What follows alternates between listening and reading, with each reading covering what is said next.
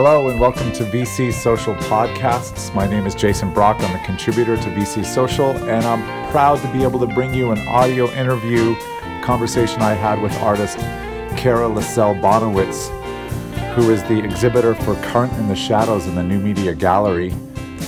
The exhibit survived the pandemic, and I got a chance to speak with her in the gallery. And so without further ado, here we go. Enjoy the listen. So I'm here in the New Media Gallery with artist Cara Lasell Bonewitz, and we're looking at her exhibition called Current in the Shadows. And it's been in the gallery for a little over a year because of the pandemic. The show was launched pre-pandemic, and then everything shut down. And the show stayed in the gallery, and now we're opening back up, and we open back up with your show. You did an artist talk last week here, and so I just wanted to ask you a few questions about your experience with this show and what you're doing after the show, and whatever else you'd like to talk about. So here is Cara. How you doing? I'm good. Thanks, Jason. I'm so glad that we're here right now because I've been wanting to talk to you about this since I came back to the campus and saw that your pieces were still here.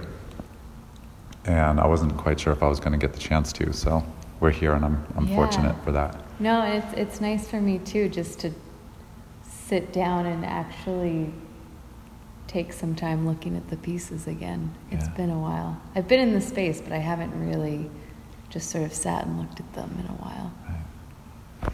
So can you tell the listeners Current in the Shadows, what does that mean to you, and why is the show called that? Well, the show's called that. I'll start with that part of the question. Because even though I'm working with a particular medium, in this case it's predominantly seaweed, and it is very much about working with the seaweed, one of the things that I find the most interesting about the work, or one of the things that I discovered while I was making the work, is that it casts these really intriguing shadows. And that sort of became as important, if not more important, than the physical piece itself. And I really wanted to emphasize that through the title. And in terms of the whole phrase, current in the shadows, I was thinking a lot about movement, about the ebb and flow of different experiences. I was thinking about current almost as like a through line that connects all of the work. And I was thinking of that as this way of expressing how all of the shadows come together in some sense of commonality. I have to think that collecting the seaweed has something to do with that as well, as far as like being, I can imagine you being on the beach collecting and thinking about the things that you just expressed about the show, but as you were gathering the materials. I guess it's one of those things that's I'm so used to it that I forget to mention that as part of it. But yeah, absolutely, the current does have something to do with like the seaweed that literally is like washed up or washed back out, and not knowing from day to day, when I go to collect seaweed, will there actually be seaweed there? Right. So it's a constant flow. Yeah, it's a constant flow, and it's completely, it's predictable in some senses, but very much out of my control in a lot of other ways. I am struck by the play of light on your pieces in the gallery. The shadows are amazing, and they add a depth that I kind of feel like I'm in a natural environment, even though I'm in a gallery. Your work definitely brings to me a sense of nature, and I think it's very timely with what we're going through globally. And to be able to experience that in a gallery setting is amazing. I think that my take on it was, wow, there's a lot of different levels to this show, because one, it sat here in, not being seen for a year, so the shadow part of your title kind of played out in a really strange way in that sense too, right? Yeah, you couldn't it was plan. Literally you in could the shadows. Not plan that. Really conceptually came full circle. Yeah. Did you think about that at all what were your thoughts as experience? Because that was a very, very different experience, having a show go up and then shut down and then come back up, right? I mean, that's not typical. No. When it first opened, that was like days before everything shut down. And there was an opening, but it was a very awkward opening. And when it shut down, initially none of us had any understanding of the scope of what was about to happen. So I wasn't in a place where I was either grieving or lamenting this lost opportunity. It was just, maybe in a week, maybe in 2 weeks, at some point it'll reopen and that'll be great. And of course, as it went on, it became clear that there was no way to anticipate when that would happen. And I think it was really months later that I started to kind of wrestle with my own thoughts about the meaning of making so much work with the hopes of sharing it with others, and then really not being able to do that. And does that impact my desire to create work as an artist? Essentially, how important is an audience? So I did find myself grappling with that. I also struggled to make new work because I never really had the opportunity to see how my most recent work was functioning, or how people were responding to it. And I sort of lost that opportunity to reflect on it. I honestly I didn't make any connection between the title and the experience of it. I was so much in my own head about everything that was happening, but it is nice to hear that and actually think, it really was. I mean, it sat in the darkness for a very long time. And what was it like coming back to it? Well, I'm now realizing that the actual pieces have shifted a bit. I mean, I work with seaweed, highly organic material.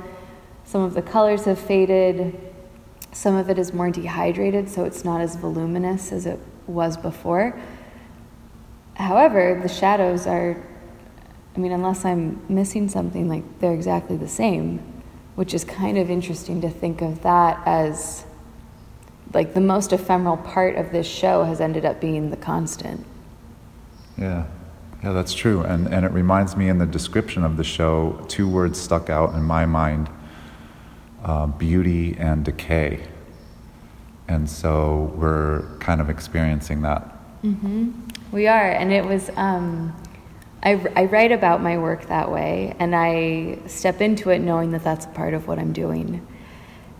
But this is the first time that I've actually had to live it and really experience it. So to answer your earlier question, what was it like coming back into the gallery after all that time? It was really disappointing. It was really hard to see the way that the work was changing. Maybe,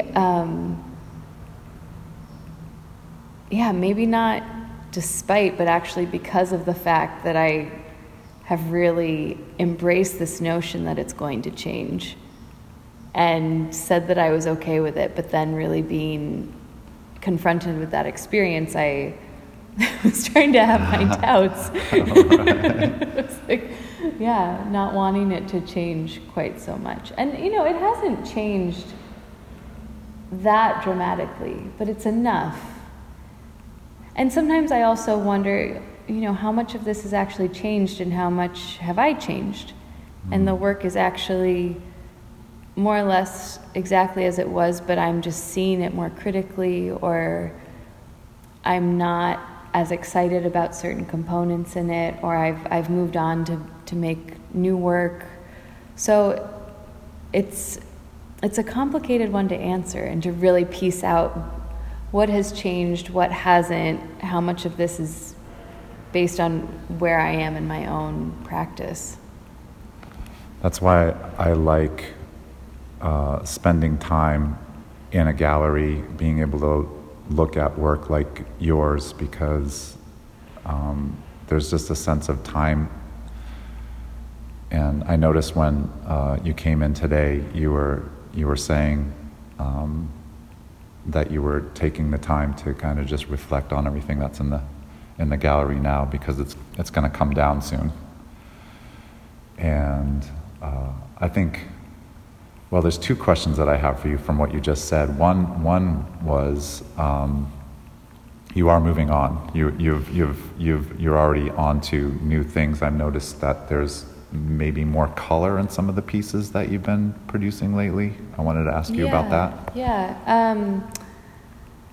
I've started using other mediums in combination with the seaweed. The three brightest pieces in the gallery, which were in the show initially, but I sort of amped them up and heightened the color a bit and the vibrancy since they were last installed. Those three involve paper mache, and I'm getting really excited about this investigation into what happens when I really disrupt the pure seaweed narrative. And there are moments where I've disrupted it in some of the older work, but really trying to insert more of that into pieces going forward. That's something I'm really excited about. I like breaking up, the color palette, the structure, the scent, like the heaviness of the work, or like making it feel denser in some ways. I like this opportunity to work at different paces and create work that has a certain level of spontaneity in it, as a way of, maybe thinking about time some more and different ways to pull that into it. But I'm definitely expanding the vocabulary in terms of the mediums and the color palette. I like it. It's the juxtaposition of the medium and also the color palette is striking, and I'm looking forward to seeing more of your new work. Thanks. Yeah, me too. I'm like ready to get going. Well, we've been, like it feels kind of like the world kind of had a comma put in it, and on all levels. So sometimes that's the jump starting off for new places to go, right? Yeah. The other question I wanted to ask you, related to what you were saying, is the disappointment factor in making art. What would you offer as advice to other artists, student artists, people that are going through maybe the same similar thing that you've gone through, as far as getting through that disappointment? I think the best thing to do is to not take it too seriously. Yeah. And just kind of accept the fact that you are going to feel disappointed, and it's okay. And maybe, in fact, it's a good thing, because it means that you're still inspired and there are other things that you want to make and other directions you want to take your work in. I've encountered it so often that it's almost like a friend now. Right. Like, I know it's coming. I'm like, all right, I'm a little bit bummed. And you're just riding this wave of sort of almost like a love-hate relationship with your work. And that's, it's very normal. And so does the new work that you're producing, does that help you get through the ebbs and flows of the emotional ride? Yeah, well, I think it helps to have something that I'm excited about, something else that is pulling me back into the studio. And then I'll also say, having older work that's sitting in my studio now, there's something nice about returning to those really old pieces that maybe initially I liked them, maybe about a week later I didn't like them, and I put them away, and now years later I can appreciate them again. And I've had that distance from them that really helps me just enjoy them for what they are. And so I think having a few pieces like that in my recent memory, having them on hand is a nice reminder that I'll probably have a similar relationship to the work that I'm disappointed with now. I was just going to ask you that. Do you feel like, 5 years out or whatever, that you'll come back to this show and see it differently with more appreciation or more clarity or? Yes, I do. I'm sure, there'll still be things where I'm like, maybe I wanted to do that differently, right? But I do think in 5 to 10 years, I'll have the benefit of time to see what this meant in a sort of a larger chronology of my work. I think so too. And I also think that even now I can say, just from my limited experience in your work and in the show, it really strikes a chord. It's local, but it's also global in the sense that it went through a major transition for the whole planet and it's something that was personal to you and personal to me. I helped put the show together with Jesse Groves, the gallery director. We love Jesse. Yeah, Jesse's awesome. So thank you, Jesse. And it's an amazing show. I'm so glad that I got the opportunity to work with Jesse and you and to be here to see this, because it was a unique experience. And very much appreciate your talent and your time. Thank you. Thanks, Jason. So this show is coming down, but we can see your work at your studio in Ojai? Yep. Okay. I have really inconsistent open studio hours, but I am planning an event for early December. The best way at the moment to find out about that is on Instagram or to get on my mailing list, which you can do through my website. But so I'll have that event in December, and then another show in Santa Barbara in May, which is a ways out, but there are other things coming up. Cool. We can we'll post your website and the socials and stuff with this recording and blog post on VC Social. And what was there? There was another question I had for you. I have a lot of questions for you, but I'm probably not going to get to them all right now. Thank you so much. Yeah, thank you, Jason. I really appreciate it. It was really fun for me too. Okay, we'll talk soon. All right.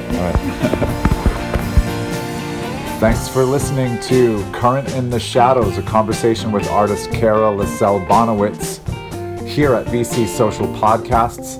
You can listen to this, you can read the article, and you can find out more about what's going on with VC Social, Ventura College, arts, sports, happenings, all of that and more right here on our website, vcsocial.biz. You can also follow us on Instagram. You can listen to more podcasts on Anchor. And we also have a Twitter account. So come check us out. Thanks for listening. Take care.